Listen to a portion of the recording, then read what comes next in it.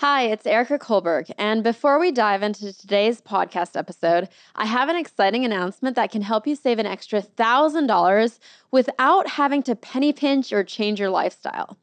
On Monday, I'm running my free 5-day savings challenge, where you'll discover simple and creative ways that you can save extra money every month. And whatever you want to do with that extra money is up to you. I'll just show you how to save it. The challenge is totally free to join. All you need to do is go to erica.com/go. Erica is with a K, and you can secure your spot. By the way, these strategies that you're going to discover can help you easily save money, whether you're a budgeting novice or a finance expert. And they're going to get better and better throughout the week. But I have to tell you, I'm so excited about this and don't want you to miss out. In November of last year, we ran a savings challenge and had over 200,000 people sign up. And on average, people saved $1,005 that month through what they learned in the challenge. That means our challengers collectively saved over $200 million. So trust me when I say you don't want to miss out on this one. And the deadline to sign up to be part of this free challenge is Sunday, 11:59 p.m. Eastern Time. So make sure you secure your spot and get free access today.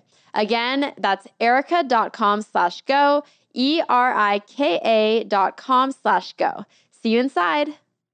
The biggest problem with all negotiations is not coming to agreement, it's implementation. Human nature is being implemented against us, and the sharks that are going to take advantage of you know it. And it works because you're a human. Sometimes it's going to go bad, even when you do everything right. And that's where I realize the best chance of success is you play the cards you're dealt the best you can play them. And overall, the more skilled players win.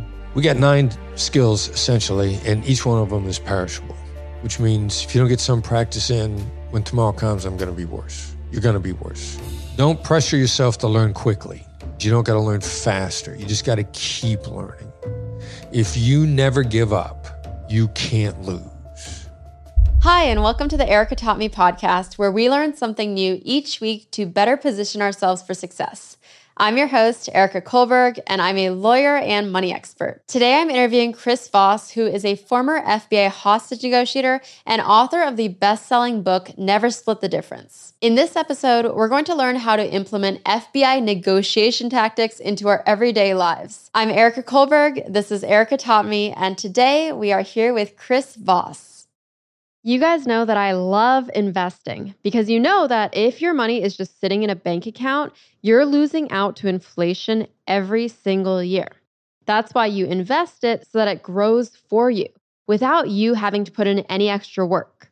I've been using an investing app called Webull for almost 4 years, and I had them do something really special for my listeners. By using my link to sign up today, you can get between 6 to 12 fractional shares for free. All you need to do is open an account and deposit any amount, even $1, to claim your free shares. So just by depositing $1, you'll get between 6 to 12 free fractional shares. And if you're wondering what to actually invest in, we talk all about investing in episode 28, so go ahead and listen to that episode. To claim your free shares through my special link, just go to ericataughtme.com/invest or click the link in the show notes. And it's Erica with a K. Again, that's ericataughtme.com/invest. When I see you, you come off as so sure of yourself and such an expert in negotiating. But I imagine there was a time or a situation where you weren't so confident that everything that you've been trained to know about negotiating would actually work in that real life scenario. Can you think of something like that? When I wasn't as confident. When you weren't as confident, when you weren't sure the tactics that you had learned would actually work out in this real life scenario?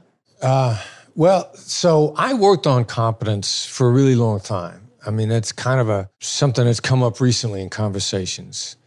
Like the difference between competence and confidence. So when I first started, it was a no risk. I started learning in what I saw as a no risk environment, which was volunteering on a suicide hotline. Now, why did I see that as a no-risk environment? Well, really, I went there to learn a skill, and they were so good at teaching that by the time I was actually on the line, I was confident that the process was the best it could be. So to me, it's learning a process, gaining competence in a process, and then the feeling of understanding the difference between guarantees of success and best chance of success. My old boss, Gary Nessner, used to talk about best chance of success all the time, which I didn't realize till I had a kidnapping turn into an absolute train wreck, that I thought, well, best chance of success means that you're not always going to succeed. So I've always been good with, it might not work on, but I've got the best approach possible, which then we're constantly getting better. Like we never stop getting better. The Black Swan method is light years beyond what it was as we were writing the book, because we're always trying to get better. So just because we believe we're the best we could be at the time, that doesn't mean we don't stop improving. So I just got a belief in the process, and I lean into it, and I don't worry about, let the outcome go. Be very Zen-like. What happened with the kidnapping that went awry? Well, it went bad from the very beginning. Like, it was a mess because we just finished the kidnapping. It was in the Philippines, and we just finished the kidnapping where we got the upper hand on the bad guys, and a hostage walked away. And so no ransom was paid, nobody got killed. And I think all the agencies were frustrated that they didn't have this great, the Philippine government, didn't have the opportunity to show how many bad guys they killed. And the U.S. government didn't love the taste that it left in their mouth because we didn't noticeably strike any blows against terrorism. So that case finishes up, and a month later, I'm back in the Philippines on another kidnapping of Americans, and there are too many cooks in the kitchen. Like the negotiator that I'd coached in a previous negotiation, remarkably coachable guy, former tactical guy. Actually, not former, he was a tactical guy. He was a commander of their SAF, their Special Action Force, which is their version of Delta Force, the Philippine National Police version of Delta. And they were dangerous, deadly guys, exactly what you want from Special Forces guys. But their leader was eminently coachable. So he was good being coached in negotiations. So I turn around and we're back a month later. They're not letting us use this guy because to be involved in the negotiations, you handle the negotiations and you kind of let command know what's going on afterwards. Command doesn't dictate what's said. So they turn around and give us another colonel who's not coachable, has got a drinking problem, will not record the conversations with the terrorists, which, I said, here's a tape recorder. Keep it with you at all times. You can't predict when the bad guys are going to call you. Just tape the call, and then we'll talk about it afterwards. And he'd get back to us, meet us on time or be late, and say, oh, yeah, I just got off the phone with the terrorists. Well, what do they say? Well, I don't know. I don't remember. And I didn't record it. I mean, that's how that started. And then we also got the impression that we found out that he would never tell us about his interaction with the bad guys until after he'd briefed his commanders. His commanders didn't want the Americans to know what was going on before they knew what was going on. So then by the time we talked to this guy, the conversation is hours old at best, maybe a day old. And so the craziest thing that happened, among the crazy things, fairly early, we're less than 3 weeks into it, we show up and we're handling the negotiations out of Philippine National Police Headquarters in Manila. We're meeting a negotiator there every day, and we're getting there bright and early. And we get there early one day, and Philippine National Headquarters is closed. Like, this is like going to the White House, and the White House is closed. Like, it's closed. Like, they got these great big giant gates, and the gates are locked. We're used to the gates being open and then being security guards, and we blast right through, and the gates are locked. And it closed, like, what the hell's going on? So we start banging on the gate to get in. And somebody finally comes to the gate and goes, yeah, we're closed. It's a national holiday. It's a national holiday? Like, why? You guys didn't tell us that yesterday. Yesterday, you guys knew today was a national holiday. Nobody said anything to us. Well, we just figured you knew. And it ain't a national holiday for the terrorists. And then a threat comes in to kill one of the Americans. And we simultaneously find out that the bad guys like killing Americans on national holidays. National holiday is a great time to kill a hostage, get maximum visibility. So now we can't get in. There's a working threat on the hostages. We don't know where our negotiator is. He's out of pocket. We finally get in, and we got a legitimate, these are all the earmarks for somebody to carry through a threat. If it's a day that means something to them, then it's a good time.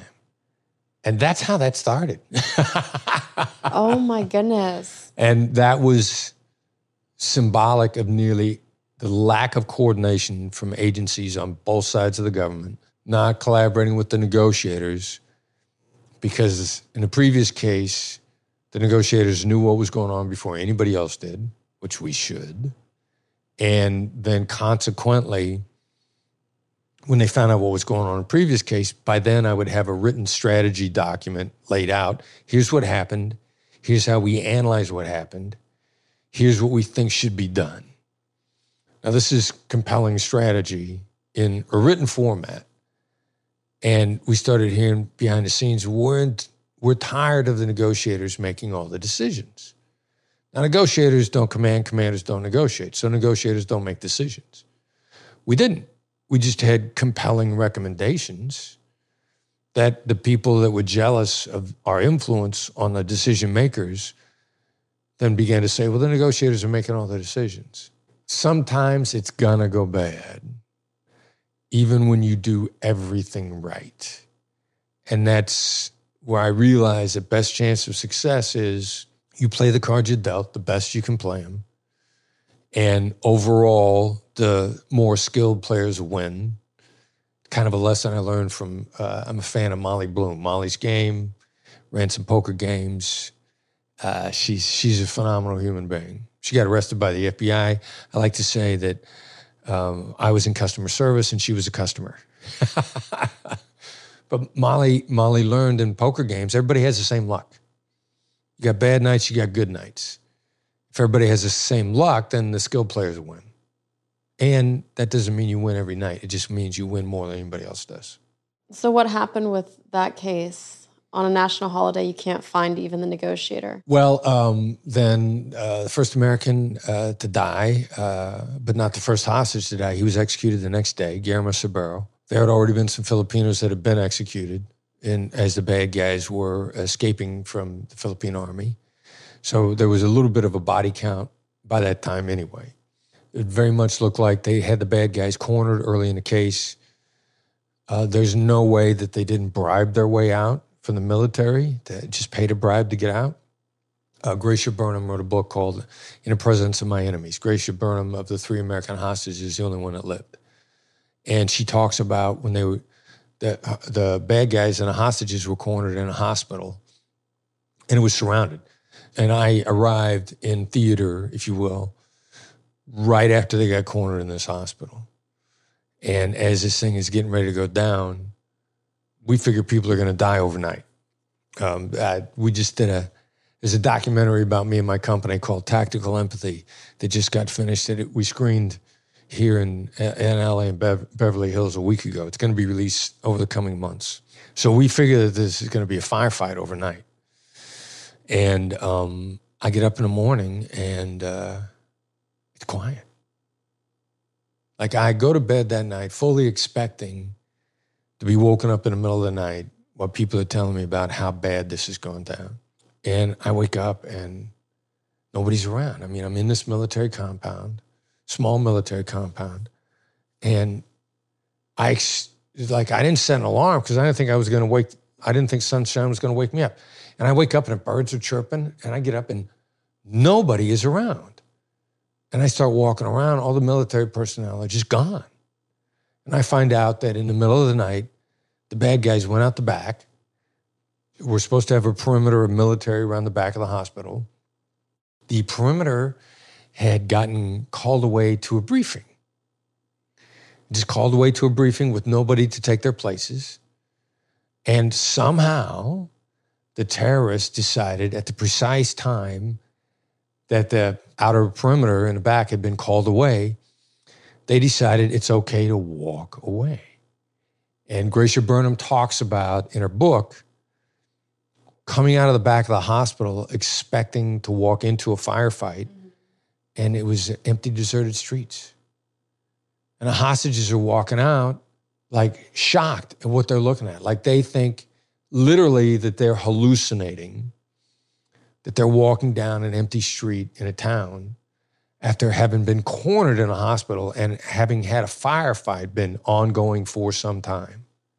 Wow. But that was... So the bad guys paid off the cops to go to that briefing at that time. I'm also told that hostages witnessed a military officer come inside the hospital during the siege and witnessed the terrorists hand him a briefcase. Oh my goodness. That's unconfirmed reporting. You know, just like I don't know that the rear perimeter was why they get called away to a briefing. I just know they were gone. And I know when the bad guys knew they were going to be gone because they nonchalantly, it wasn't a bust out. You know, they didn't try to shoot a hole in a perimeter and escape through the hole. I've seen terrorists do that. They walked out. And so the hostage walked out with them. The hostages, there were multiple hostages at the time that they left the Lamitan hospital. There were 3 Americans and multiple Filipinos. And the bad guys are just trying to escape and relocate to a different place? They're walking out. They're keeping the hostages herded with them, you know, like they're herding, probably like herding cats. And they got away. When do you find them next? Well, then we don't find them. What happens is there's sort of a 13-month ensuing of events where the hostages are on the run, the bad guys with the hostages are in constant movement. Find out after the fact we're being misled about where they are. We think they're in one part of the country on an island. The Philippines is all islands. So down in the south, there's all these islands. And we're being led to believe that they're in one area. We find out after the fact they're probably in another. But they were on the run the whole time for roughly 13 months. The terrorists are ransoming out the Filipinos to the Philippine families. Filipinos understand it's a game plan. You want your family member back, you pay ransom. I mean, it's strange. Different cultures have different rules wherever you go. First rule of anything. What are the local rules? You know, ransom and kidnapping exist. People steal stuff and give it back to you if you pay them. Whether it's the Burnhams talked about when they first got to the Philippines, one of their kids had a bicycle stolen, and the people that stole the bicycle wanted them to pay him to give it back. They ransomed the bike. So the Filipinos their confidence in their government getting them out is low, so they're buying their loved ones out. The bad guys, as they're scampering to stay one step ahead of the military that is pursuing them, to the degree of vigor that they're being pursued is up to debate. But, you know, they're either ransoming out hostages or while they're on the run, they're picking them up more hostages. They're keeping themselves, it's a commodities game. It's a commodity. So when you run low, you pick up some more. And what was your stance on ransoms? For the U.S. hostages, do you pay ransoms? So the ransom policy as it was, which I think is how it survived, is very similar to the reason you have bait money in a bank. You give a bank teller bait money so that when a bank robber comes in and the bank robber demands money, if the teller says, we're not paying you, there's a pretty good chance that the bank robber is going to shoot the teller and leave or take the teller hostage. If they have bait money, they can give them a small amount of money, which then becomes evidence. And the bank robber leaves the bank with the evidence, and the teller lives, and then you catch up with the bank robber. So it's real money, but you have the exact serial numbers. You got the money's marked, you got the serial numbers. Money's actually very, very easy to trace, which is why, you know, there's so many money laundering laws, because it's easy to trace money. And the bad guys find it easy, and so there's all these mechanisms. So you give the bad guys the money, the teller doesn't die, no hostages are taken. And then on top of that, Like a bank robber doesn't rob the bank by himself. He's got a getaway driver. He's got a boss back at bank robber headquarters. He's got people that helped him plan the bank robbery. He's got people that are going to take the bank robbery money and they're going to use it and they're going to put it in their network. Like, you want to follow the money. You want to get more than just the guy that robbed the bank. And so the hostage policy is to not give them every dollar in the vault like the Europeans do. The Europeans pay millions of dollars for ransom. Mm. The Americans don't. The Americans are like, look, and the American government doesn't pay, but will allow you to pay. What does that mean? If the Burnham family can put up the money, and it's not my job as an advisor is for it to not be every last dime they have. If your parents are grabbed, Martin and Gracia Burnham, they get family in the United States, they get kids in the Philippines, they get a sister in Cincinnati. They would all have gladly mortgaged their homes with no means of paying off the mortgage to getting their family members out. Like, if we can get them out for them not mortgaging their homes, because then they're victimized twice. Mm-hmm. Then their future is devastated because all their financial resources are gone. So we're going to not let them give every dollar in the bank vault to do that. We're going to save their finances, which was, when I was running the operation, which is a very tricky thing, because you've got a family member who says, I don't care how much it takes. This is how much I have. Put it on the table. And my job is to go, well, not so fast. Number one, they're probably not going to let them go if you pay what they want right now. Number two, while you don't care right now, I can't let your family be financially devastated. So I'm not going to let that happen. But it's simultaneously same thing. Bad guys, you give the kidnappers what they want, which actually happens. They say, oh, that was a down payment. Because what are you going to do? Sue them? No. Call them names? No, you got to make sure that when they get the deal, and this is like any business deal, because if you're selling your car and you think you're asking a high price for it, and the buyer says, okay, and immediately agrees. Then you feel bad. You feel like I should have asked for more. I should have asked for more. The kidnappers are human beings. Somebody says, okay, you got a deal. They're going to feel like I should have asked for more. And since they're out in the jungle someplace, they're not face to face, they're going to sit there and think about it. And they're going to go like, you know what, that was a down payment. You guys, you didn't understand the deal. So if, let's say, my dog was kidnapped and I have... What kind of dog you got? I don't have a dog. Oh, I was going to say, and your little dog too, right? I don't want to say someone I really have. I'll be a wicked witch. If my dog is kidnapped and I have $100,000 that I want to pay to get it back, right? What do you go to the kidnappers and say $50,000 first, or what would you do? What would your strategy be? Well, if we got into bargaining, by the way, I'll do a shameless ad to Never Split the Difference. Okay. I love the book. It's one of the hard bargaining is one of the chapters in the book, and we got a system called the Ackerman method, which is if you're going to bargain, it's guaranteed to get you your price, and you may even get the deal well before you even get to your price. So I got to know what your aspiration value is, whether or not you've made the first demand, if the other side has gone first, or I just got to know what I want to pay.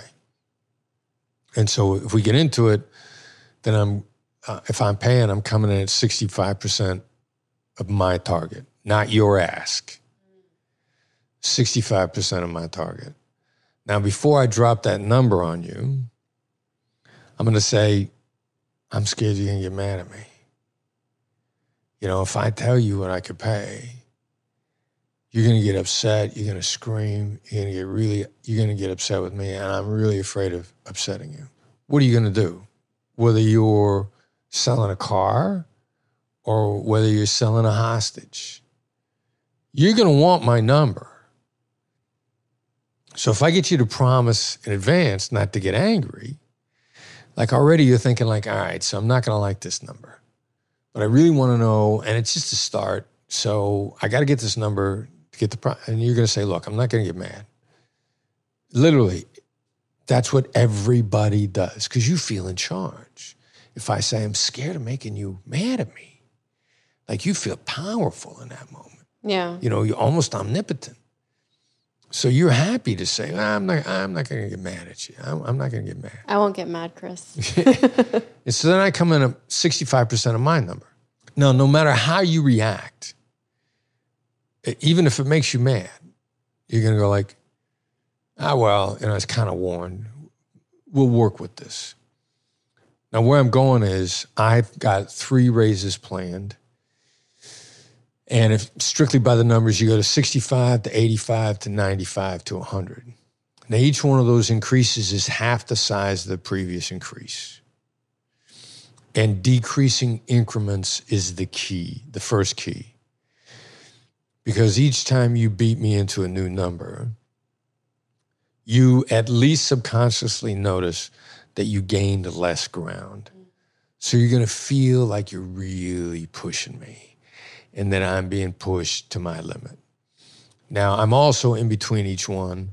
I'm going to hit you with tactical empathy. Like, and whatever that might be. Like, and that's expressing the other side's perspective to them. Expressing their perspective to them without agreeing it, without disagreeing. Just expressing it. Like, you feel justified in this amount of money. And then I'm going to hit you with some sort of a calibrated question. How do I know you're going to let them go if we pay? How do I know they're alive? How am I supposed to pay if I don't know they're alive?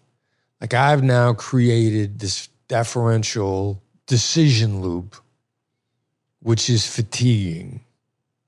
If you ask somebody a great how or great what question, regardless of circumstances, for them to think it through before they even give you an answer requires in-depth thought, which is fatiguing.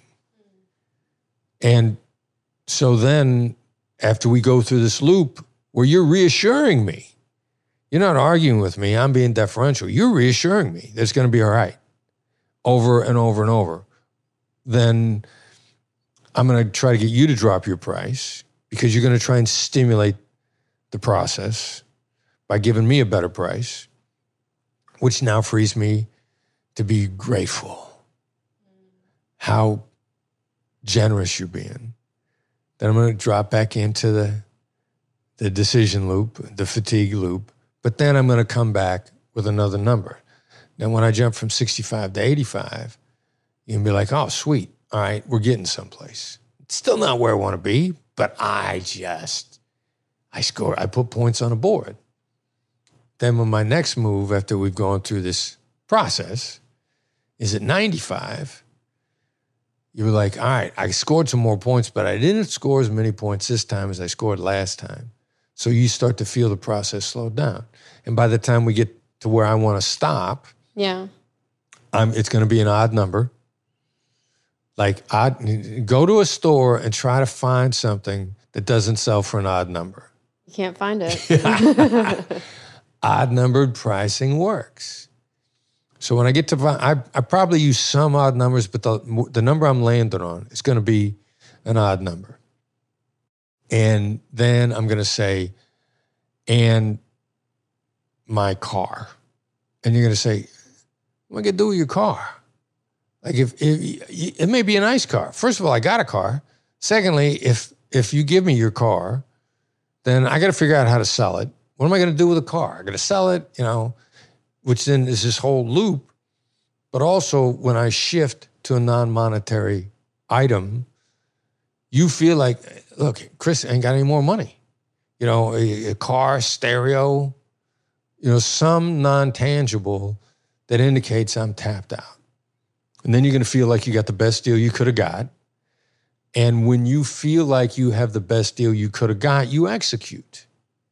You go through with the deal. The biggest problem with all negotiations is not coming to agreement, it's implementation. We agree to anything. Like I could, that microphone, how much you want me to pay you for the microphone? I actually don't know how much this was. Pick a number. $300. Okay, give me the mic. Unplug it. See, what you're doing right now is you're getting ready to give me the mic, but you didn't ask me how you were going to get your $300. Because by me giving you your price, you dropped your guard. Oh. You made yourself ridiculously vulnerable to me. I trusted you. You seem very trustworthy. Well, I didn't say I'm not giving you the money. I mean, this is what in corporate buyouts, in private equity buyouts, in almost all in the new crypto world, where people are looking for investors, collaborators.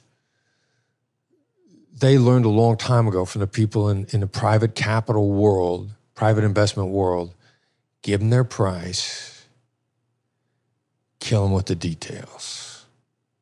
This got started 40 years ago with Michael Milken, Carl Icahn, the guys that invented all this stuff, invented the financial world as we exist today.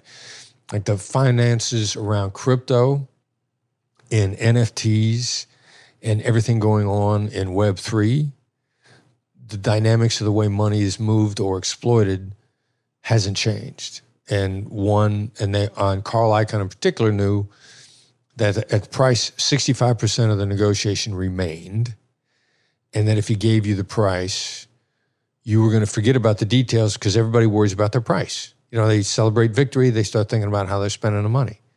So ask me, how are you going to get your $300? How am I going to get my $300? I'm going to give you $1 a year.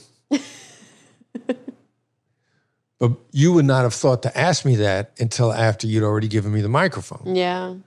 Because you got your price. Woohoo! Victory! I got my price. Now $300. You could have asked for $1 million. I'll give you $1 a year. How are you going to get your money? How are you going to implement the deal is the critical issue in all negotiations. Now, when I was doing kidnap negotiations, and a kidnapping is a commodities exchange. Kidnapping to us is a horrible thing. Kidnapping to the bad guys, they're dealing in commodities. To win any negotiation, you have to fully understand how the other side sees it and play by their rules in their world and win in their world. So it's a commodity. It's just a commodity exchange. So I could agree to the kidnapper's price, but I wanted to wear them out over the price so that by the time they realized the new implementation had not been worked out, I'm going to have the upper hand on implementation because I want to deliver it in a way that guarantees that the hostage comes out.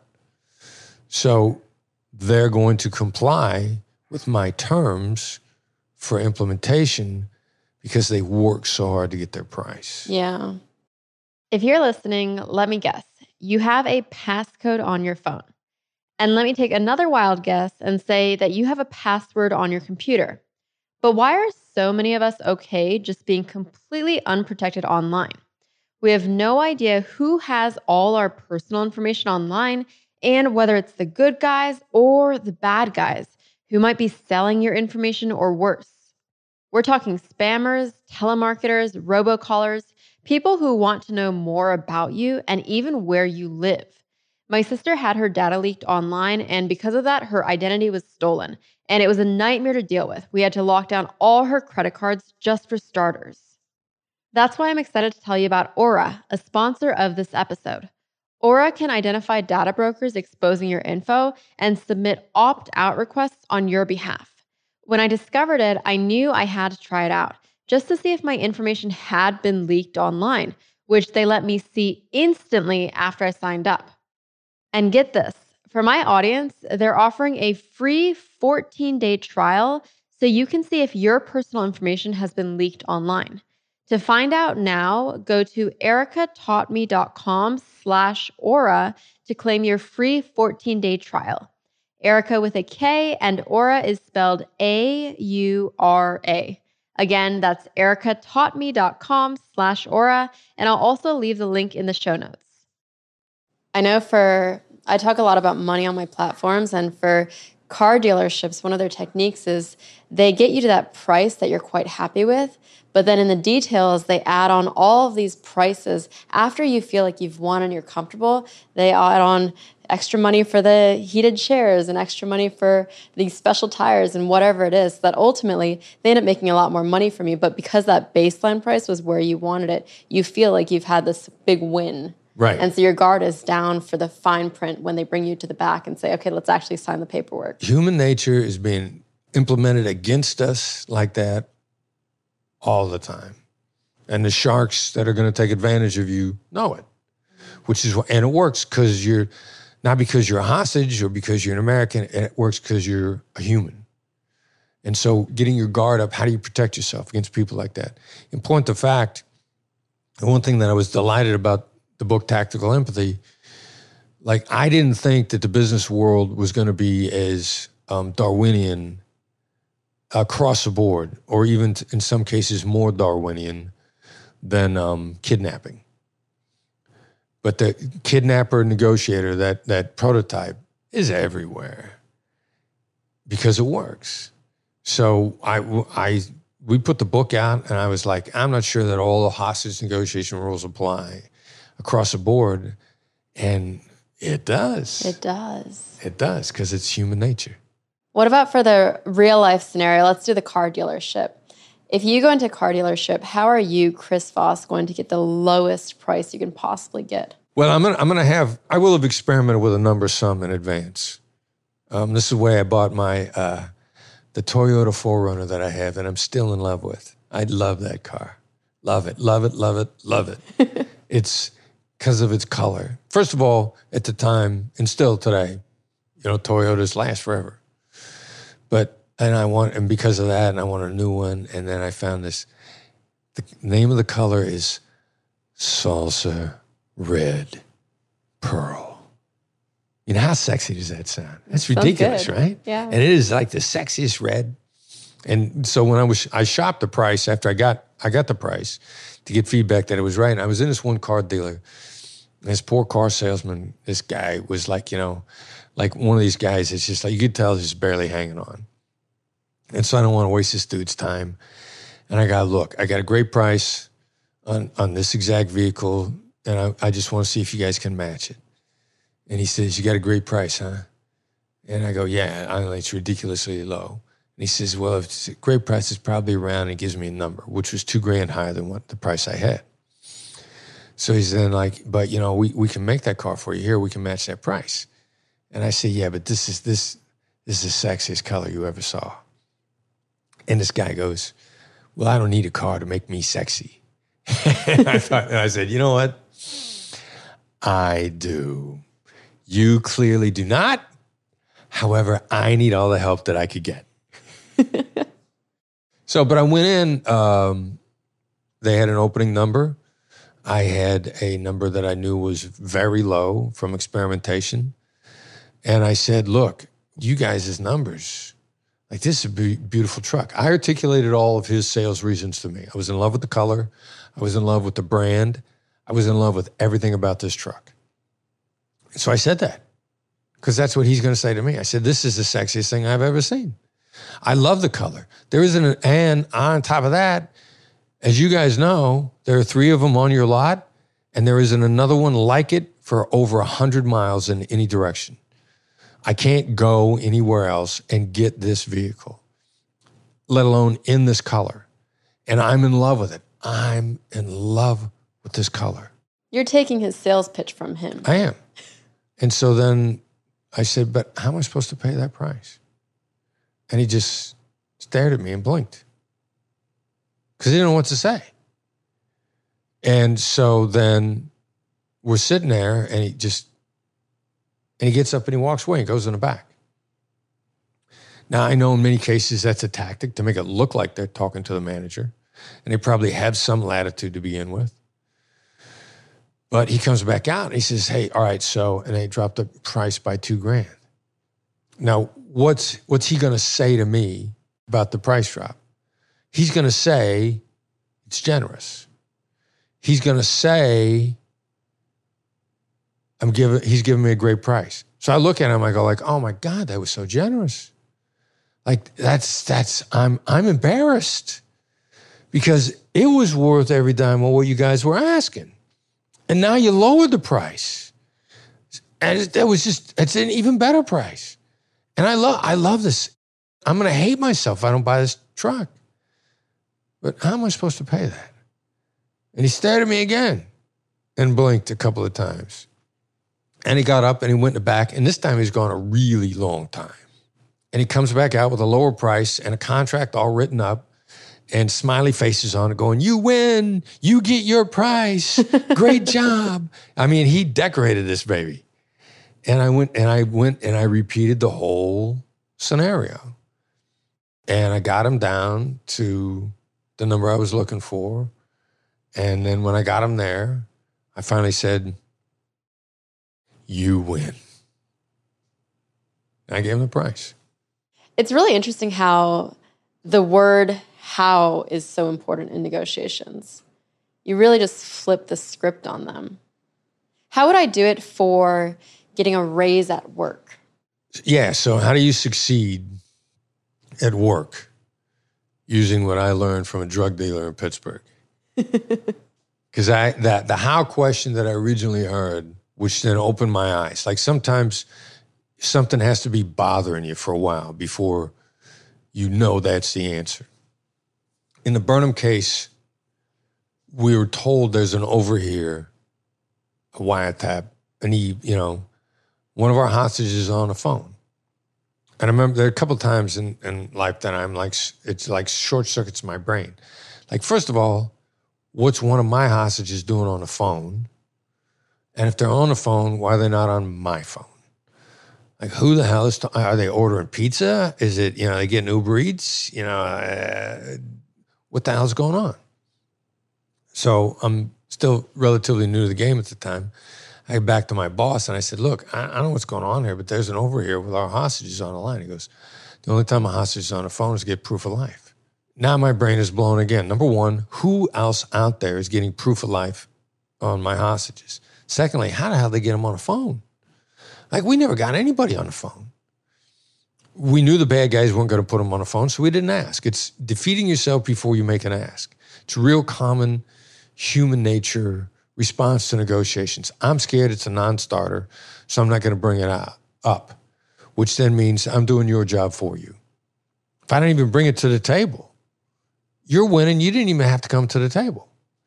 But we do that as human beings because we're scared of getting turned down. When in fact, there's a whole host of psychological reasons where it's to your advantage to get turned down. But we didn't do it.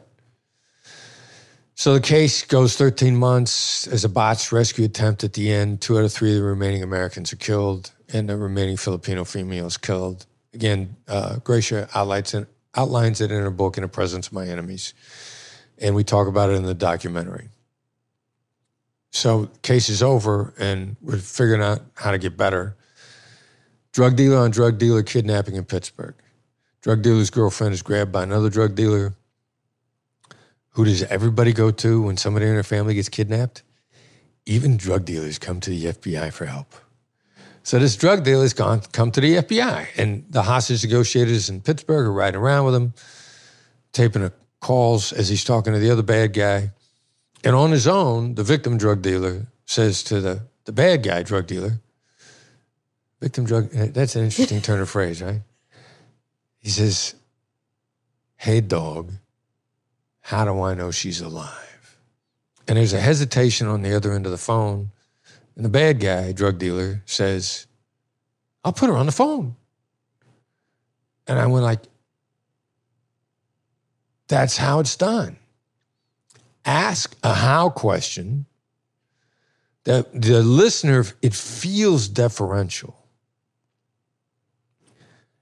And it makes them stop and think and then makes them give you what you want. And that we started creating how questions. How am I supposed to do that? Is the first story in Never Split the Difference. And is probably one of the most used phrases in a Black Swan method. So how do you apply that to your job negotiations? Well, what are the how questions that feel deferential to your boss, that are preceded by empathy? Like, remember, how am I supposed to pay that price with the car dealer? Mm-hmm. Came after I gave him all his reasons for what he wanted.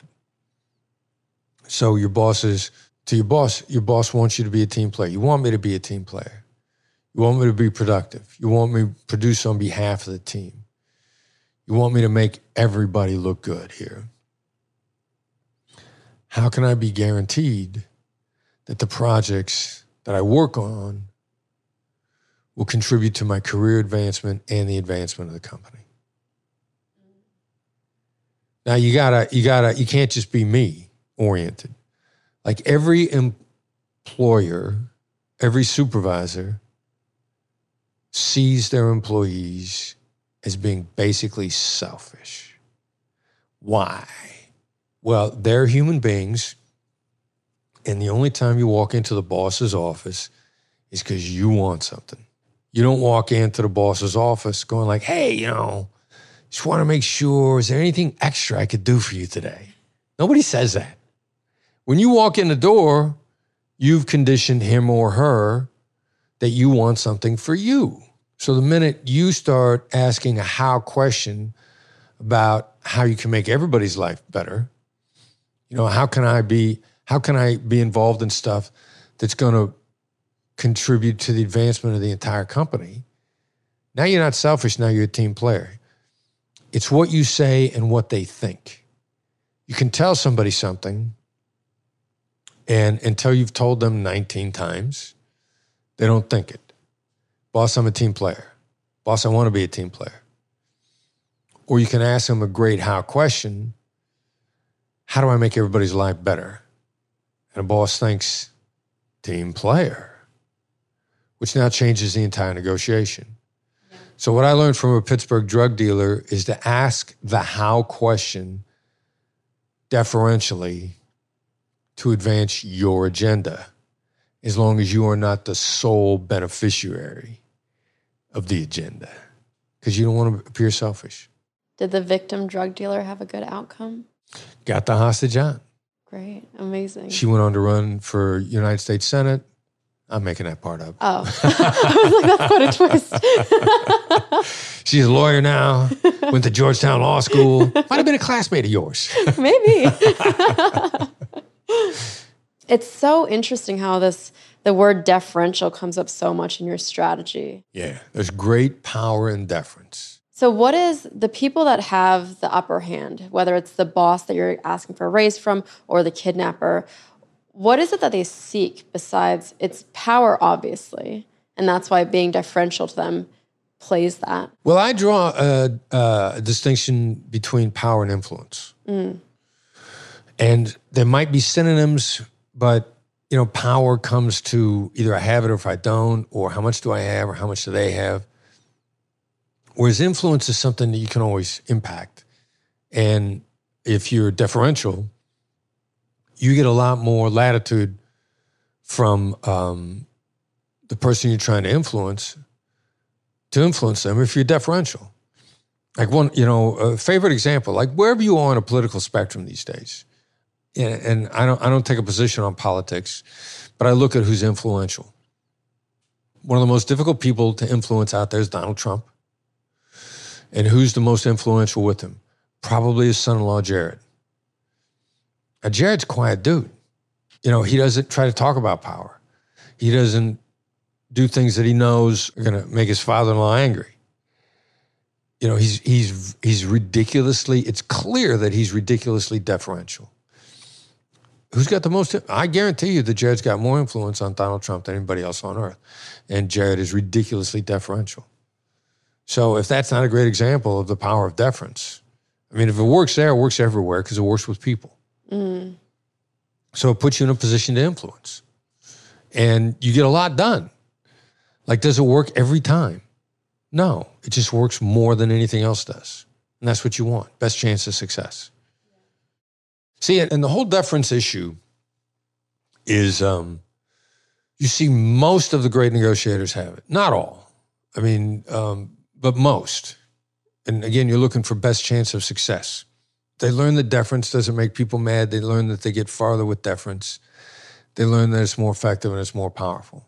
And so most of the bad negotiation advice, the whole issue out there are between men and women, negotiation dynamics. Like one I used to get asked all the time is, do women get penalized for negotiating?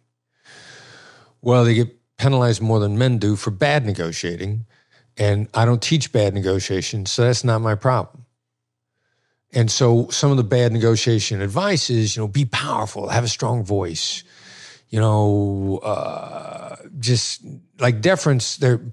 Some people, the bad negotiation advice fears deference the way a vampire might fear sunlight. Like, I can't do that, I'm going to die.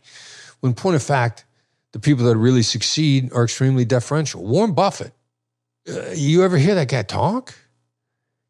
Like, he's not loud. He's not pushy. He's very quiet. He's very deferential. He's very downward inflecting. Like, nobody talks about, I negotiated with Warren Buffett and boy, did he beat me up. Nobody says that about him, dealing with him or watching him. Like the power and deference. But most of the examples are loud men. So as women have come up through and are getting further in the business world every day, the vast majority of their examples of bad negotiators are loud, pushy people. And what I love about today's business environment, like I'm a last century guy. So last century, as women were coming up through the ranks, they were taught to act like men, and it just consumed them. Law enforcement started advancing women probably faster than the business world did.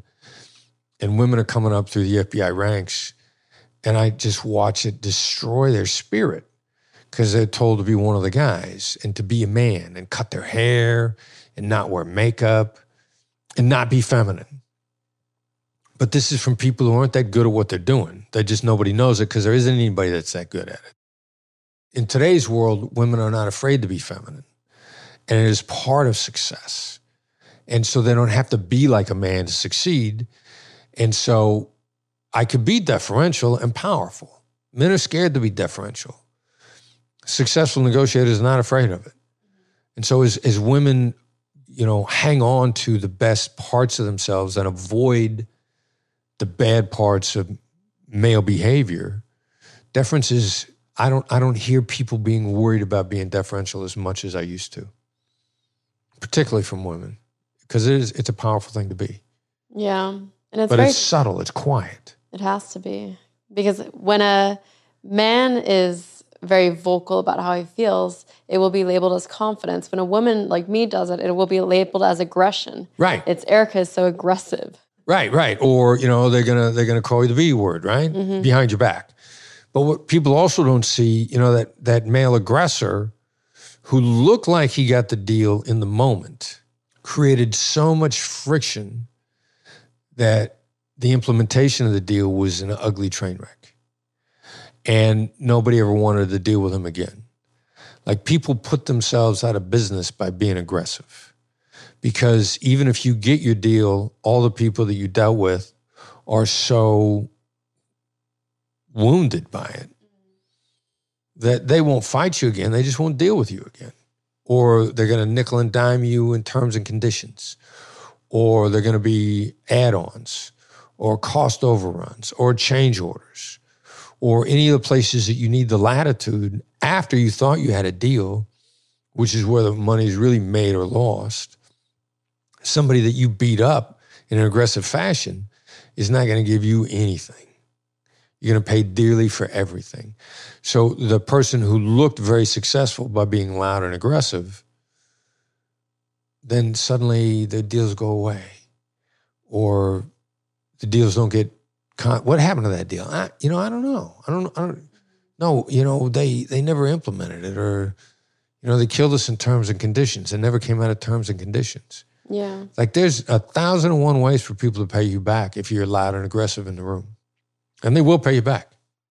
I recently went on an anniversary getaway with the husband, and it was beautiful. Here's everything I got for free. We got free business class tickets for an international flight, which meant, yep, you guessed it, I got free access to the lounge where we could kick things off with a glass of champagne. Then we got a free stay at a 5-star hotel where we could relax and go to the beach. Okay, so now I'm sure you're wondering how I got it for free, and you know I don't gatekeep, so here's the insider knowledge you need to know. I did it by signing up for a free Built credit card. Built is a credit card that lets you earn points just for paying your rent, and there's no extra fee. And when I say free, I mean free. There's no annual fee for the credit card, and they don't charge a transaction fee for paying your rent with the card. You'll also earn 2 times the points on travel and 3 times the points on dining.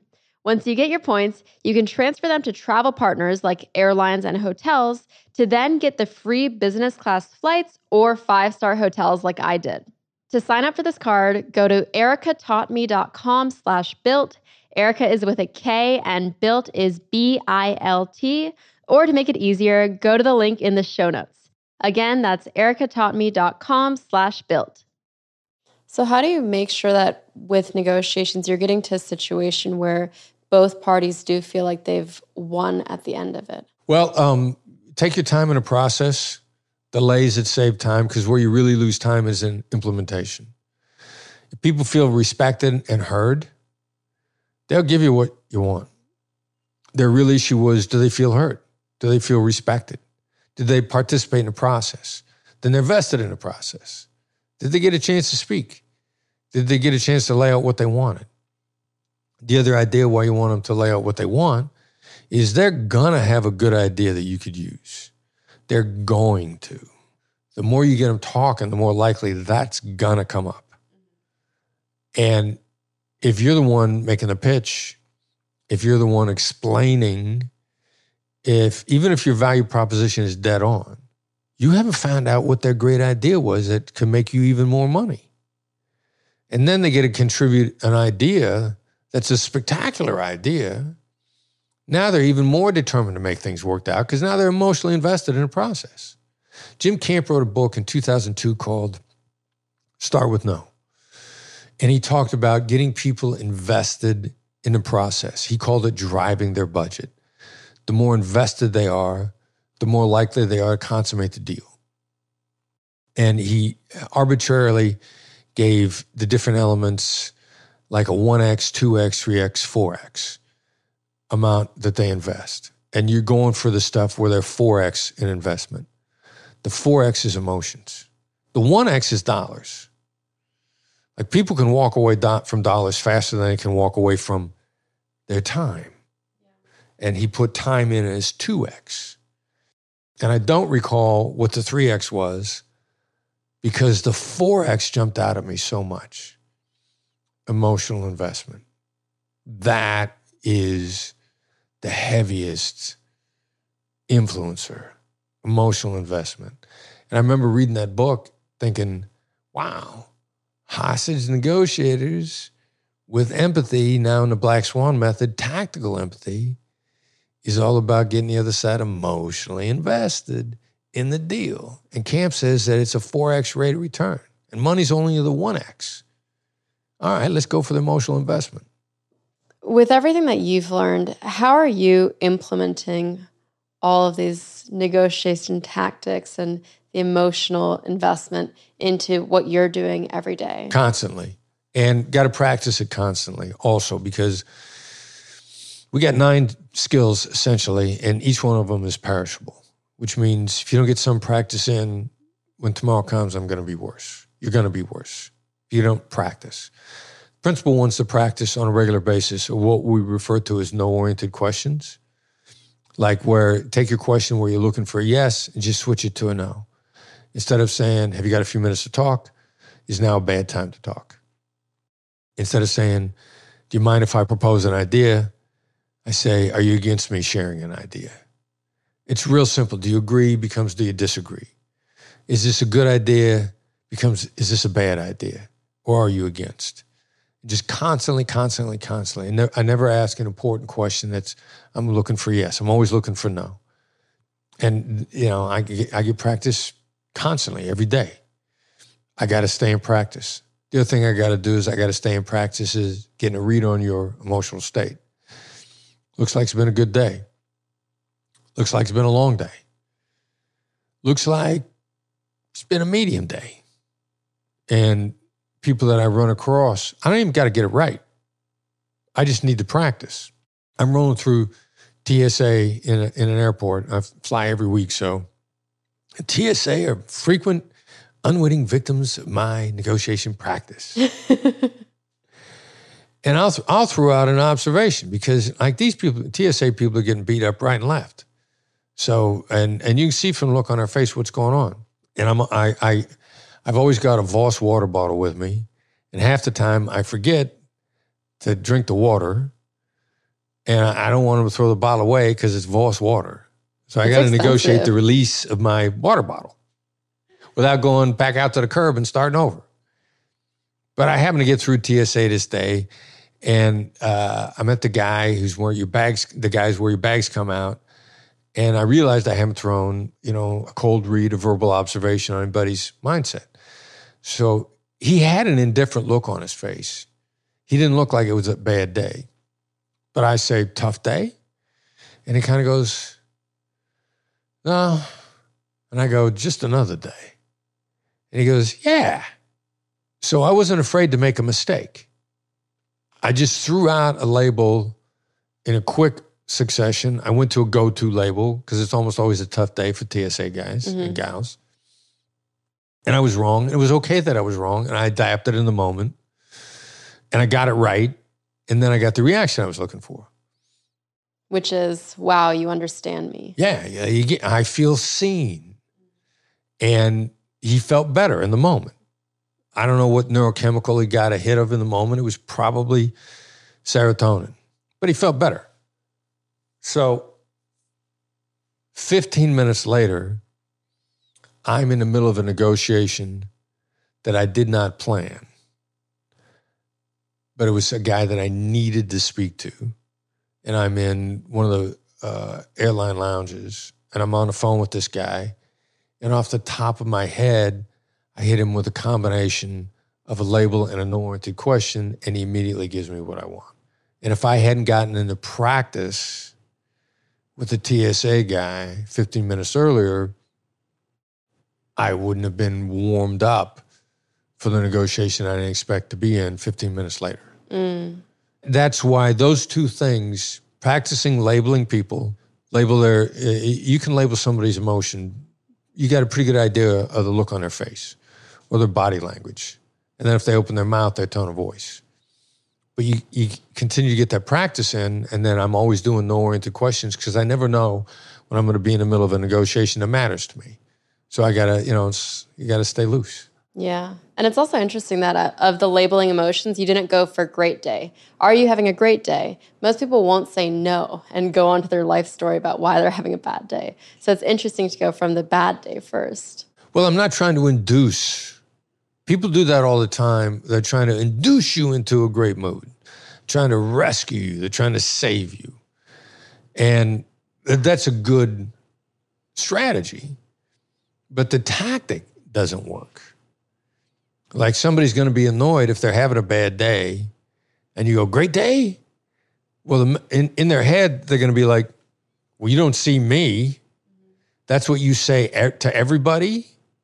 So that means you're fake because that isn't based on anything I'm giving you. So you just told me you're fake. You hit me with the thing that you say to everybody. And I kind of resent it. Yeah. Did you rescue your water from TSA? Ha! Not only, I have never lost a water bottle to TSA. I've had varying degrees of success. The last time, I didn't have to go back through security at all. They just make you drink it after security? I just said, I can't throw it out. How am I supposed to throw out my medication? I got medication in a bottle. And the lady, and it wasn't the best I'd ever done. I mean, my tone of voice had gotten a little out of control. I got a little, annoyed. But she goes, it's medication? I go, yeah. Which in point of fact was true. I mean, vitamins are medication. Mm-hmm. And I take a ton of vitamins. And she goes, okay, keep going. And I'm like, just go? And she goes, yeah. I'm like, all right, I'm out of here. I needed you a few weeks ago. My toothpaste these days is always getting confiscated because it's too large. And you're probably buying really good toothpaste too, right? It's Crest, but with inflation, it's gotten quite expensive.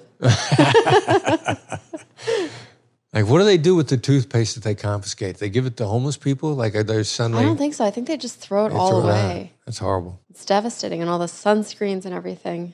Right. So when's the last time you can remember that you were stumped, that the negotiation didn't go the way you wanted? You raised your voice or whatever it is? I'm sure that happens all the time. There's rarely a time that I don't get another crack at it. Even if things are going bad, one of the most compelling rules of human nature and negotiation is the last impression is a lasting impression. So even if it's going bad, I'll find a way to leave the door open positively so that either you're going to initiate revisiting it with me or I'm good revisiting it with you. Like I ended positively so I can get back with you. What's an empathy approach going to look like? If it went bad last time, you're probably going to think I'm a jerk. So I'm going to start with that. Like, it ended badly last time, you probably think I'm a jerk. Is it a ridiculous idea for us to share a few more ideas on this? That's an observation, it's empathy, and a no-oriented question. And I can't think of anything off the top of my head, but I know it happens on a regular basis. I get what I want a lot, but I don't get everything. So, yeah, sometimes it goes bad, and I either walk away and move on, or I give myself 24, 48 hours. The only way you can't go back through the door is if you ended negatively, like parting shots, cheap shot last words, famous last words. The thing I wish I would have said to put them in their place.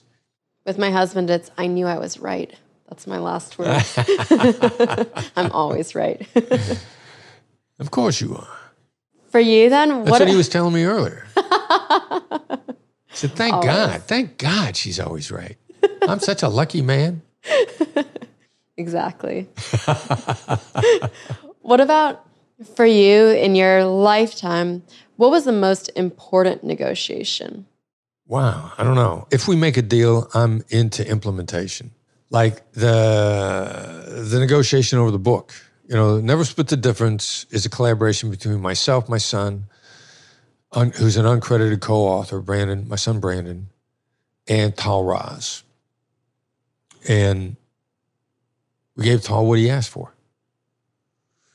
And I brokered it through my agent. But we were going to implement the heck out of it. Like, Tal Raz, a brilliant writer. I mean, for business negotiation books, there is not a better business negotiation book writer on earth. And his results prove it. Like, he's always been a collaborator on business books, and everything he touches is either a New York Times bestseller or Wall Street Journal bestseller, or both. So that was a really important negotiation. I'm not going to quibble with him on what his end is. People don't deliver if you quibble on what their end is. And he delivered. He wrote a brilliant book. And I didn't quibble with the agent. And with the publisher, we went back and forth on the terms. I didn't quibble on the terms. I just checked with people that I knew were familiar with the terms, because I wasn't. And I asked both my agent and Tal, here are the terms. Are these in line? Because I don't want to quibble with the publisher either. I don't want them feeling resentful over what they paid or any of the terms. That was probably one of the more important negotiations. So we try really hard to make the deal with whoever we talk to. We generally make the deal or leave them in a position where if it comes back up, they're willing to revisit it. So, and if you negotiate in a black swan method, like here, and this is why this is hard for me to answer this. Our clients, people that we coach and train, we hear from somebody every week, this deal is going to change my life. Every week. And if you told me that this week, chances are in 2 or 3 months, you're going to make another life-changing deal. So you're making life-changing deals nearly quarterly. And so then if somebody would have said, what was the most important one? You'd be like, wow, I got a long list of things that worked out great because I took this approach, or that other opportunities fell in my lap because people talked about the fact they made money with me, or that I was easy to deal with. Nobody's out there bad-mouthing a Black Swan group for dealing with us. Like even the people we don't make deals with. They're like, well, we didn't make a deal, but we didn't mind talking to them. Or nobody's out there going like, Black Swan Group, God, those guys, God, they killed us. Nobody says that about us because we got a great product and we over-deliver and we're nice about it. We're not pushovers. Nobody's bragging about pushing us over either. Nobody. Yeah. So we're really nice and we're not pushovers. For these business deals, do you think you're sacrificing some monetary value by trying to play nice in a sense? Well, what's your return on investment? What I'm looking for is a great return on implementation and on reputation and livelihood. I'm going to want you to over-deliver. So if I quibble with you over dollars, you're not going to over-deliver. So I don't worry about the monetary satisfaction or loss. I worry about the implementation issues and reputational issues. And dollars are cheap investments for long-term growth. If someone negotiates with you, what 3 words do you want them to walk away from the negotiation describing you as? They're probably reasonable. And people are going to describe you as reasonable if you hurt them out. If you didn't beat them up, your demeanor was pleasant. And then also, that's going to be a characterization of the stuff that you wanted. Because people are going to give you reasonable stuff. So reasonable sort of is this all-encompassing description of your demeanor, how they felt treated, and what they gave you. They're not going to resent what they gave you if you were reasonable.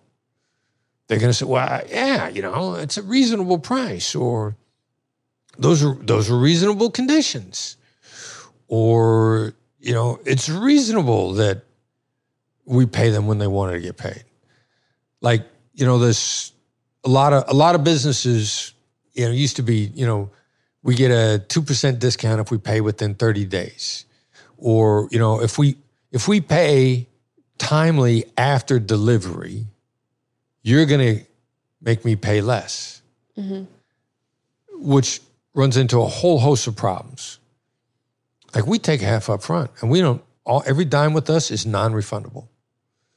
And now it's evergreen, which means, and I did a keynote speech that we had contracted for before the pandemic. And they gave us 50% down up front, the balance on delivery, not 30 days after delivery, balance on delivery. So we're going into the pandemic, the phrase that's in every contract now, which I can't pronounce, which is Latin, like force mauve or, like acts of God. Force majeure. Force majeure, yeah. Thank you. You're a lawyer, right? You know how to say that stuff. Force majeure. That wasn't in the contracts back then. We took half up front. It was evergreen. Like I'm delivering the keynote 3 years later for the same price. And our prices are significantly higher now. But this is what we agreed to 3 years ago. And I showed up and over-delivered because that's what we agreed to. So you're going to pay me the money, and we didn't refund it either. Pandemic, that's not my problem.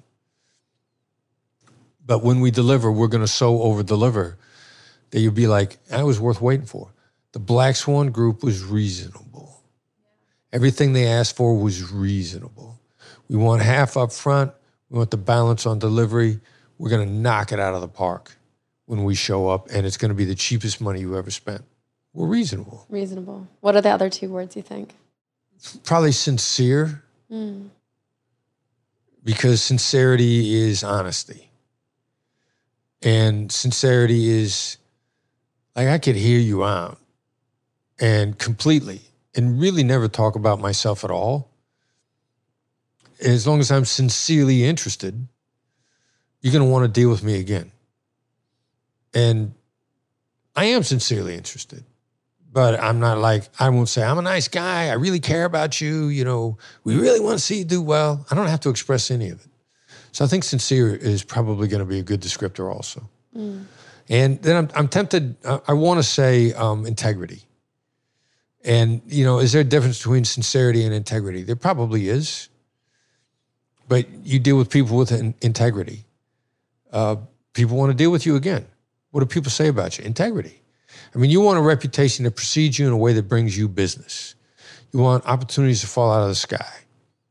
If I have a reputation of being reasonable, sincere, and having integrity, when we have a disagreement, you're probably going to actually listen to me because of my reputation. Or you're going to be willing to approach me. You're also going to be willing to trust me. And because with those attributes, I'm also going to be a great ambassador for you. Yeah. I recently got approached by a very high-profile person in the entertainment industry and wanting to do business with me. They looked at my negotiation videos, and being honest and upfront and not lying in negotiations and over-delivering is in all of my presentations and every keynote that I give and all of our negotiation training. They, with no prior relationship, they approached me out of the blue wanting to do business. I think sincerity, integrity, reasonableness attracts those sorts of opportunities to you. Yeah. And with the people that value that stuff. Now, do sharks take a pass at us every now and then? Yeah, but we smell the sharks coming and we don't make the deal. I give you a chance to prove if you're a shark in real short order, or snake or rat or whatever sort of predatory behavior there is. Some of it is backstabbing. Some of it is coming right at you. And then I will take you based on your behavior at who you are. And then either we make the deal or we don't. A lot of our negotiation training is designed to sniff out the bad deals in the first half hour. And then we walk. It's not a sin to not get the deal. It's a sin to take a long time to not get the deal. It's also a sin to take a long time to get a bad deal. So if there are indicators of it up front, and there are, learn what those are, and best chance of success, rely on the indicators and move on. How much of what you are today as a negotiator do you think comes from your years and years of experience versus something that you just intuitively have in you, an ability to read people? Is it nature or is it nurture? Yeah. Yeah. I think the vast majority of it is nurture. It's not nature. There's a book out there by Daniel Coyle called The Talent Code. It's a great book on getting better, how to improve your own talents. And Coyle pretty much contends that everything is learned. And that those that seem to be naturals just got interested and started learning before anybody realized. The whole 10,000 hour thing. They started their 10,000 hours before anybody else ever noticed. And I'm about 98% on board with that.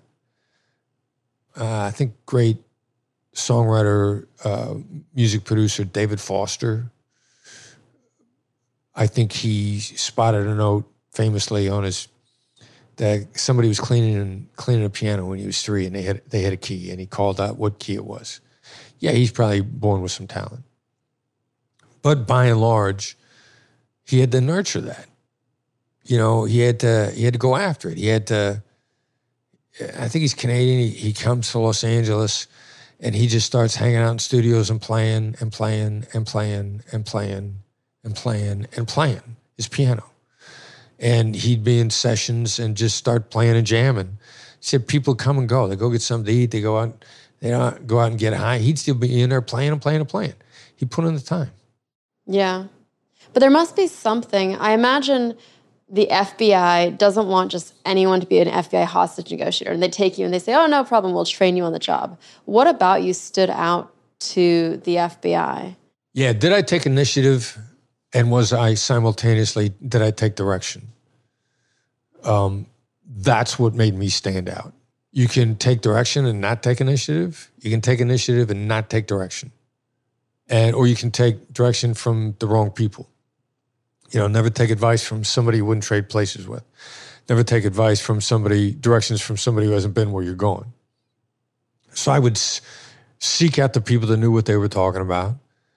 I would take their advice, and then I would take initiative. And that really made me jump out. And then, which means if I screwed up, then people weren't afraid to continue to give me further direction because I listened. Mm-hmm. Now, did I listen right away? I got told to spontaneously show up for hostage negotiations, regardless of whether or not I was called. And after I'd been given that advice, the second time I failed to take it, the person that gave it to me was like, I told you to show up, just show up. And both times I failed to show up, I missed out in a really big way. Then in what ended up being like the unicorn event, which was a bank robbery with hostages, which, if I can shamelessly refer to the documentary again, we talk about in the documentary Tactical Empathy. I showed up unasked. I was sitting in the office, New York office, the FBI one day, and one of my colleagues, Charlie, came up to me and said, there's a bank robbery in Brooklyn with hostages. Let's go. And we went, and we just showed up. And I had missed out in a big way on 2 previous instances. And to this day, I'm annoyed at myself for not showing up for those. We showed up. A bank robbery with hostages happens in New York City once every 20 years. Bank robberies where the hostages are held and still there when the police show up. Hostages get taken in banks all the time, but the bad guys know the police are on the way and they're out of there. So to actually trap bank robbers in a bank and have an actual real-life hostage negotiation take place, it won't happen in the United States this year. It probably hasn't happened in this entire country in the last 5 years. Like, it just doesn't happen. It's such a rare event. And because I'd gotten burned previously, Charlie and I showed up, and I ended up being the second negotiator on the phone, and I got the first bank robber to surrender to me in a face-to-face surrender outside the bank. And that ended up being career-changing. Because then I took the initiative to create a case study on the bank robbery. And this is before any of the presentation tools exist today. So I went back to the bank and I took pictures with a camera. And then I had the pictures made into slides in the old slide machines that we used to have.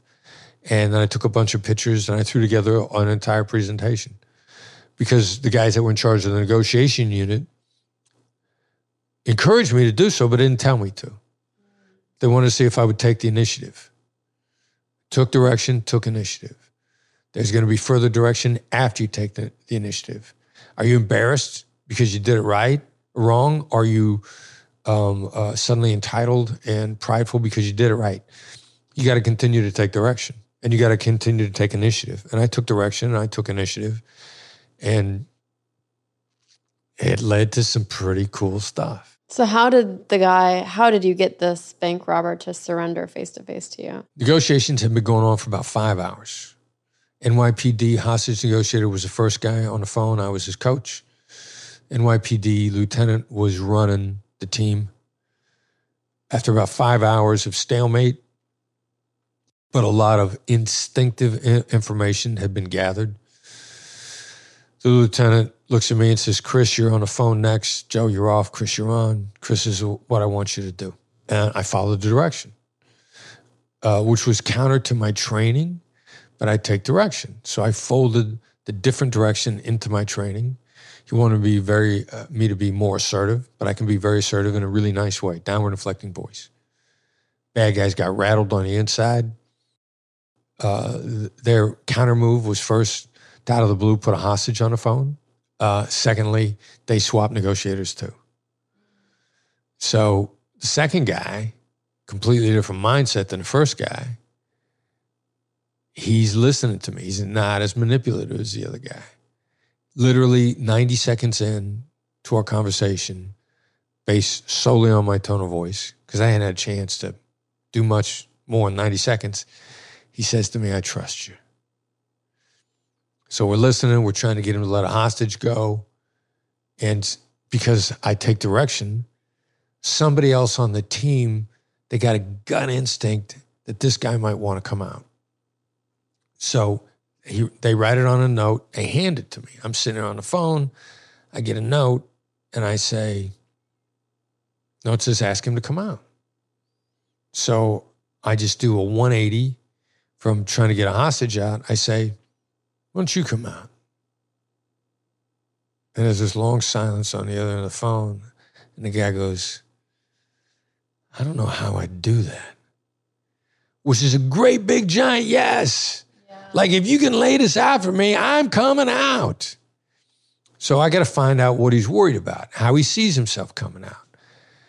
And in point of fact, what this guy's most worried about is he's afraid of getting beaten badly when he comes out. Now, one of the reasons he's afraid of getting beaten badly is because he and his colleague have beaten the female bank tellers. Only we don't know this at the time. But he knows already that his colleague hit one of them in the head with a gun. So he's worried. He doesn't know NYPD's got a reputation, earned or unearned, but he's got plenty of reason for being worried about taking a beating when he comes out. So that's what he's mostly worried about. So we go back and forth, and I'm working on him, and I'm demonstrating understanding. I'm getting him closer and closer and closer. I'm not perfect. At one point in time, when I overdid it, he says, hey, you don't have to school me.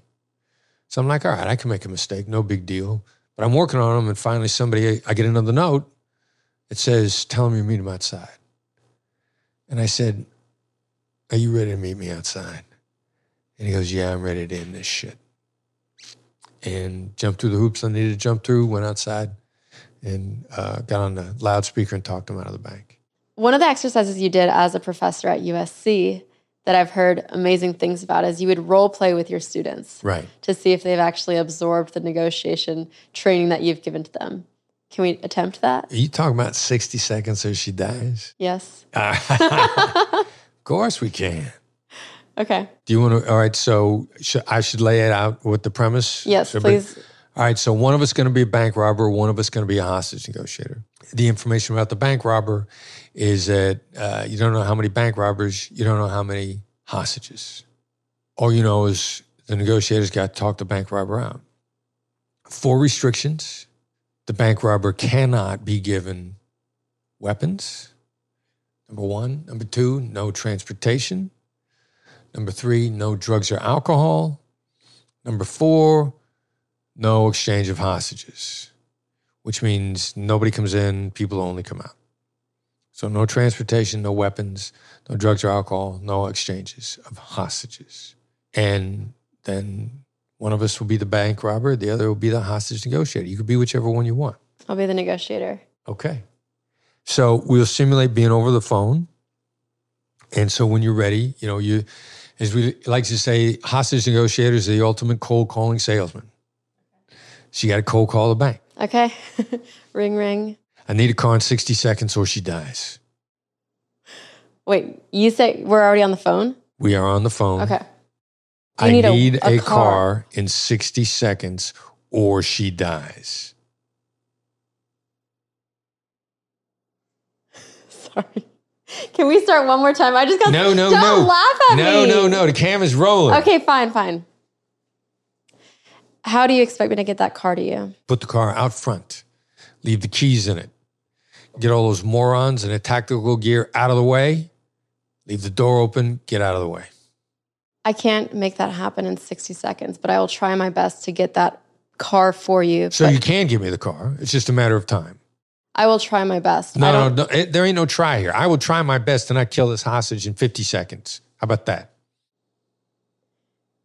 How do you want me to coordinate to get everyone on my side on board for this plan? How much time do you need? I need at least 5 minutes. Okay, call me back in 5 minutes. If it's not ready, then I'm going to kill the hostage. Thank you. Thank you. So I bought 5 minutes. All right, so let's go through a couple of those things real quick. Okay. So first of all, like when I gave you 60 seconds until I cited 50 seconds was a lot longer than 10 seconds. So your dead silence your dynamic silence at the beginning, also in your instance, your stunned silence. But it wasn't a bad thing. Like there can be a lot raging on the inside. If when in doubt, if you just go dead silent, there's a very good chance that that's going to be a positive in the dynamic. So if I come at you with a demand in any type of negotiation and you respond like that, I'm going to think, all right, she's thinking about it. I made my point. I needed to say it forcibly so my point would be made. So I'm already winning if you're thinking about it. So silence is one of the most powerful tools in negotiation. And 2 out of 3 people are not comfortable with it. You know, as an example, I'm listening to Barbara Corcoran about almost 2 years ago now when Clubhouse was really big. She and I are both on the same talk about negotiation. And she said, here's a phrase that I've never regretted uttering. Give me some time to think about it. Which effectively is, give me some time to go silent. Give me some time to not respond.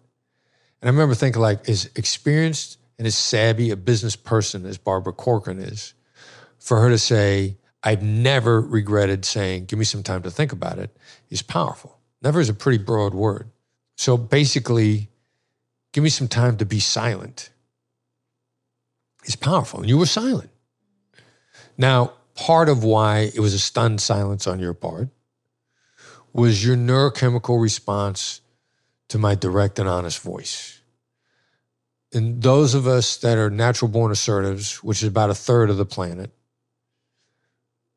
we think of ourselves as just direct and honest. And so in our mind, I'm actually doing you a favor by being direct and honest. But negotiation is about the impact it has on the recipient. And this forceful response actually interferes with the recipient's ability to think. It's a neurochemical reaction. It's not a psychological reaction. Your ability to think is not influenced by the fact that, you know, whatever psychological state you have, whatever psychologists, however they would categorize you as. It's not a psychological reaction. It doesn't have anything to do with your gender, your ethnicity, your diet, nothing. A neurochemical reaction is because you're human. And there's a neurochemical response to an aggressive voice that actually makes you dumber. It locks your brain up. And so that's another reason why when somebody's coming at you hard, you might go silent. But as long as you don't show it on the exterior, if you maintain your poise, you don't got to say anything. And you did all of that in your response. Now, I know from my tone of voice, I know that my tone of voice is counterproductive. So I know that's what's going on with you. But then what you didn't do was you didn't lose control to it. Like you got your feet back under you and you started to ask me a couple of really good how questions.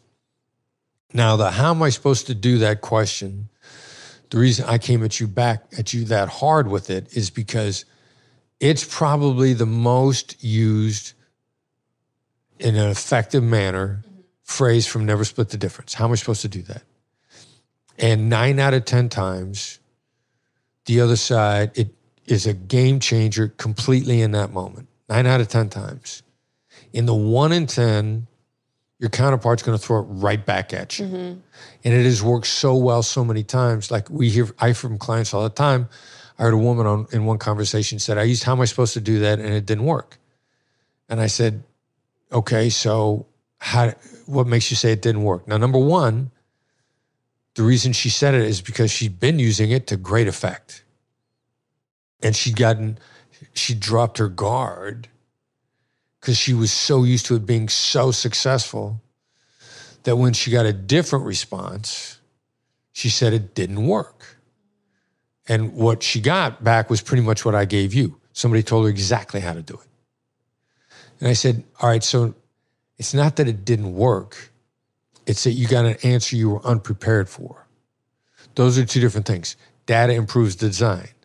The design that you just got back is the other side thinks this is the implementation.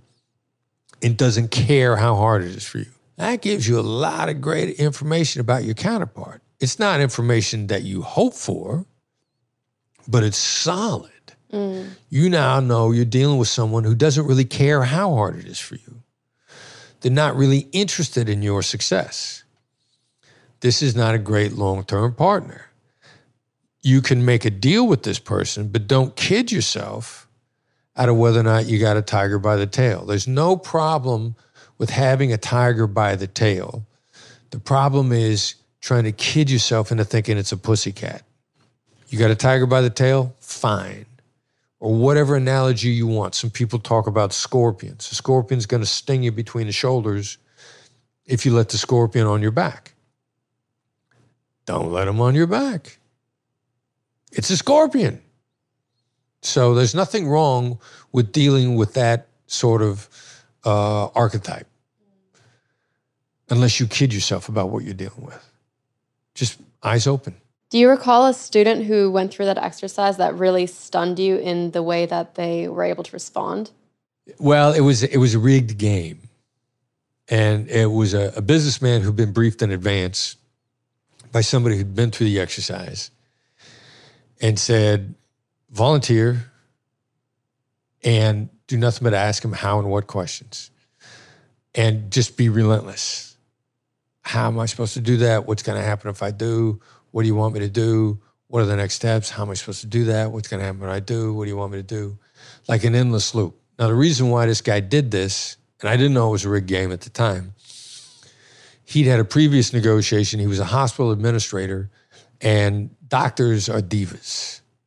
And doctors, they go to whoever's going to pay them the most money to bring their surgical skills to that hospital. Like, you're a great knee doctor, you're constantly marketing out, hospital, how much you going to pay me to do my orthopedic surgeries in your hospital. And the ones that are real divas, they're like professional athletes who want to renegotiate their contract every 5 minutes. So this guy's a hospital administrator. He's got a diva doctor that's coming in demanding more money every other week. And my buddy who'd been trained said, when this doctor comes in, just ask the guy how and what questions until he gets exhausted and leaves your office.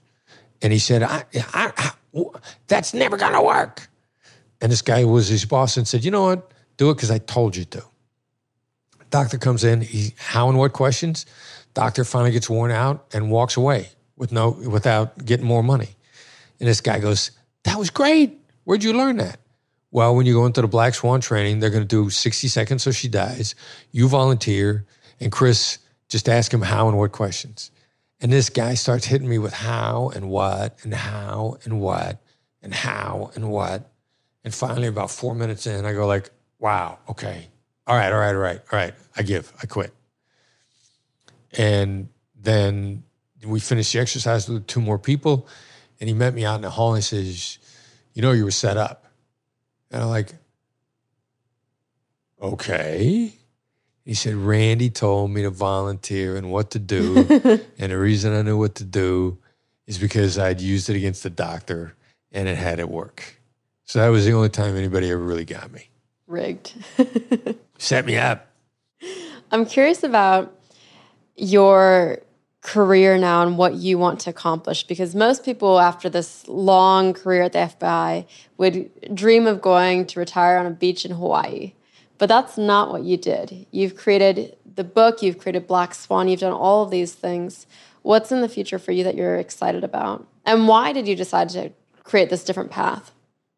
Because it's fun. It's exciting. It's interesting. We're plowing new ground. And the Black Swan method, we're talking about stuff right now that we hadn't even discovered a year ago. We're constantly applying it, constantly evolving it, learning more and more business situations and scenarios and the tweaks. So it's a lot of fun. And as I said, it's gratifying when somebody says to you, this deal is going to change my life. Like, not only is it going to change their life, but by definition, when somebody says that, they didn't beat the other side. They don't come to us and say, I killed them. They say, it's going to change my life. And then we know it works globally. The book sells well in China. It sells well in India. It's in 30 6 countries and 33 languages. And it's not being used to negotiate with Americans in China. It's Chinese negotiating with Chinese. Like I had a woman come up to me. I was in Dubai last year, and she said, I use your book all the time. And I said, I know it's going to sound stupid. You're Chinese, right? She goes, yeah. I go, you live in China, right? She goes, yeah. And I go, so the people you negotiate with are Chinese, right? She goes, yeah. I go, I just want to make sure. Because that's what I thought you were telling me. But so it's everywhere. So we want to coach globally. We're principally operating, training, and coaching principally, not exclusively, in the United States. I think the world is improved by better business practices. Don't expect governments to fix your problems. Somebody once described to me, expect your government to be a referee, which means you're not going to win the game. They're just going to try to keep down the number of times people are cheating you. But then it's up to you to make the world a better place. And better business practices creates jobs, creates better livelihoods, creates better futures, puts kids in better schools, puts families in better houses. So do that on a global scale. And you have your documentary. Documentary, Tactical Empathy, just got finished. We've got it entered in Sundance. I don't know if it's going to get into Sundance. We're probably going to show it there one way or the other. And it really shows how the method evolved from some of the hostage negotiation cases, Chase Manhattan Bank's in there, that it evolved from. We're also touching on how we can take this full circle and help solve some police minority community relations problems by helping cops be better trained. I'm curious, when you launched your Never Split the Difference book, did you expect it to be such a success? Because you were a first-time author, correct? Right. No, nobody did. Like literally nobody did. Like, first of all, my agent, great guy, Steve Ross, the reason I worked with him was like, I don't know. He said, I don't know how much the U.S. publishers are going to go, but books with FBI in them sell like crazy overseas. Overseas, they got a huge appetite for any sort of instruction from the FBI. So I know I can sell this well overseas. So I'm like, all right, cool. And then he put it out to the American publishers, and they instantly went nuts over it. There was a feeding frenzy. So we had an auction. And they still didn't think it was going to do that well. Like, nobody thought, I was told early on, the book will stop selling, it's going to fall off a cliff. Ideally it sells well for about 6 months, and then it's going to fall off a cliff. And then you're just going to have to keep working. It never fell off a cliff. Like, I checked on Amazon today, it's number 1 and number 2 in the business negotiation category. And then in the different versions and languages it's in 9 of the top 22 spots in the business category. Almost half the top spots in the business category is my book in English, Kindle, Audible, Spanish Audible, and then in sort of a weird twist, the British publisher published it in paperback. So the hardcover is still selling extremely well, and the softcover is selling. And then for whatever reason, the second run of the softcover, they changed colors, and both colors are selling well. Wow. Like, it is all over the place. Like, everybody in the world is reading the book still to this day. I have to ask a very lawyer question. How did it work with the confidentiality? Did the FBI have to sign off on the book? Yep. Or Yeah. They did? The FBI's pre-publication review was something I knew in advance. I was ready for it. As it turned out, it went very quickly and very smoothly. Like, I thought they were going to, kill me with red tape. They promised to turn around in 30 days or less. They turned around in 2 weeks. They told me the problems. Problems were simple tweaks. I told them I fixed the problems, which I had. They didn't verify my word on anything. I think it was the way I dealt with them and my reputation for integrity. Simple things like I needed to get permission, and certain individuals had never been linked publicly to certain incidents. And they said, everything that you've got out in the book is in public domain. We got no reason to get in the way, except you named this person. This person has not been publicly linked. You have to have their permission. I went back and got permission from everybody. And I said, I got the permissions of all the players. How do you want me to let you know? Email, what do you need? Letters, what do you need? And I go, you're good to go. And so the pre-publication review, they reviewed every word, and every word has been reviewed by the FBI, and they raised no objections.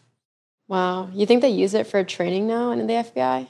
They don't, but the crisis negotiation unit that I was in, I just got invited back to speak to them after all this time, because the first thing the people that replace you have to prove is that they're capable of doing the job, which means they don't need you anymore. So a certain amount of time has to go by before I can be brought back, because their bosses need to know that they feel capable of handling the job now that I'm gone. So you got to be gone for a while before they can bring you back. That's so funny. 5 years from now, looking back, what would you be most proud of if you've accomplished X or Y in the next 5 years? That we had been established in a couple of different places in the world, and we're helping people in China, in India, in the Middle East. And we'd also become linked to peacemaking and prosperity in places that need both. I love that. We have a little closing tradition. The podcast is called Erica Taught Me, but really today is all about Chris Voss taught me. So what do you want listeners to be able to walk away saying, Chris Voss taught me this? That you can do it. All you got to do is put in the time. Don't pressure yourself to learn quickly. I put an adjustment on a phrase that's been adjusted twice. The phrase is, the only sustainable competitive advantage is to learn faster than your competition. Several business thinkers who promote learning have said that. It's been attributed to a couple different people. Jack Welch says, learn faster than your competition and act on what you learned. My tweak is, you don't got to learn faster. You just got to keep learning. If you never give up, you can't lose. Molly Bloom told me that. You can't lose if you don't quit. So don't quit. Don't quit learning. Just learn a little bit every day. You'll be shocked at how far you get really quickly as soon as you take the pressure off yourself to learn fast. Thank you. If you enjoyed today's episode, I know you're going to love Chris Voss's book. It's called Never Split the Difference, and it's a personal favorite of mine. I'll leave that link in the show notes for you. And if you're enjoying the podcast, it would mean a lot to me if you could take just a minute to leave a review of the podcast wherever you're listening to it. Even just one sentence is so helpful and helps others to find our podcast.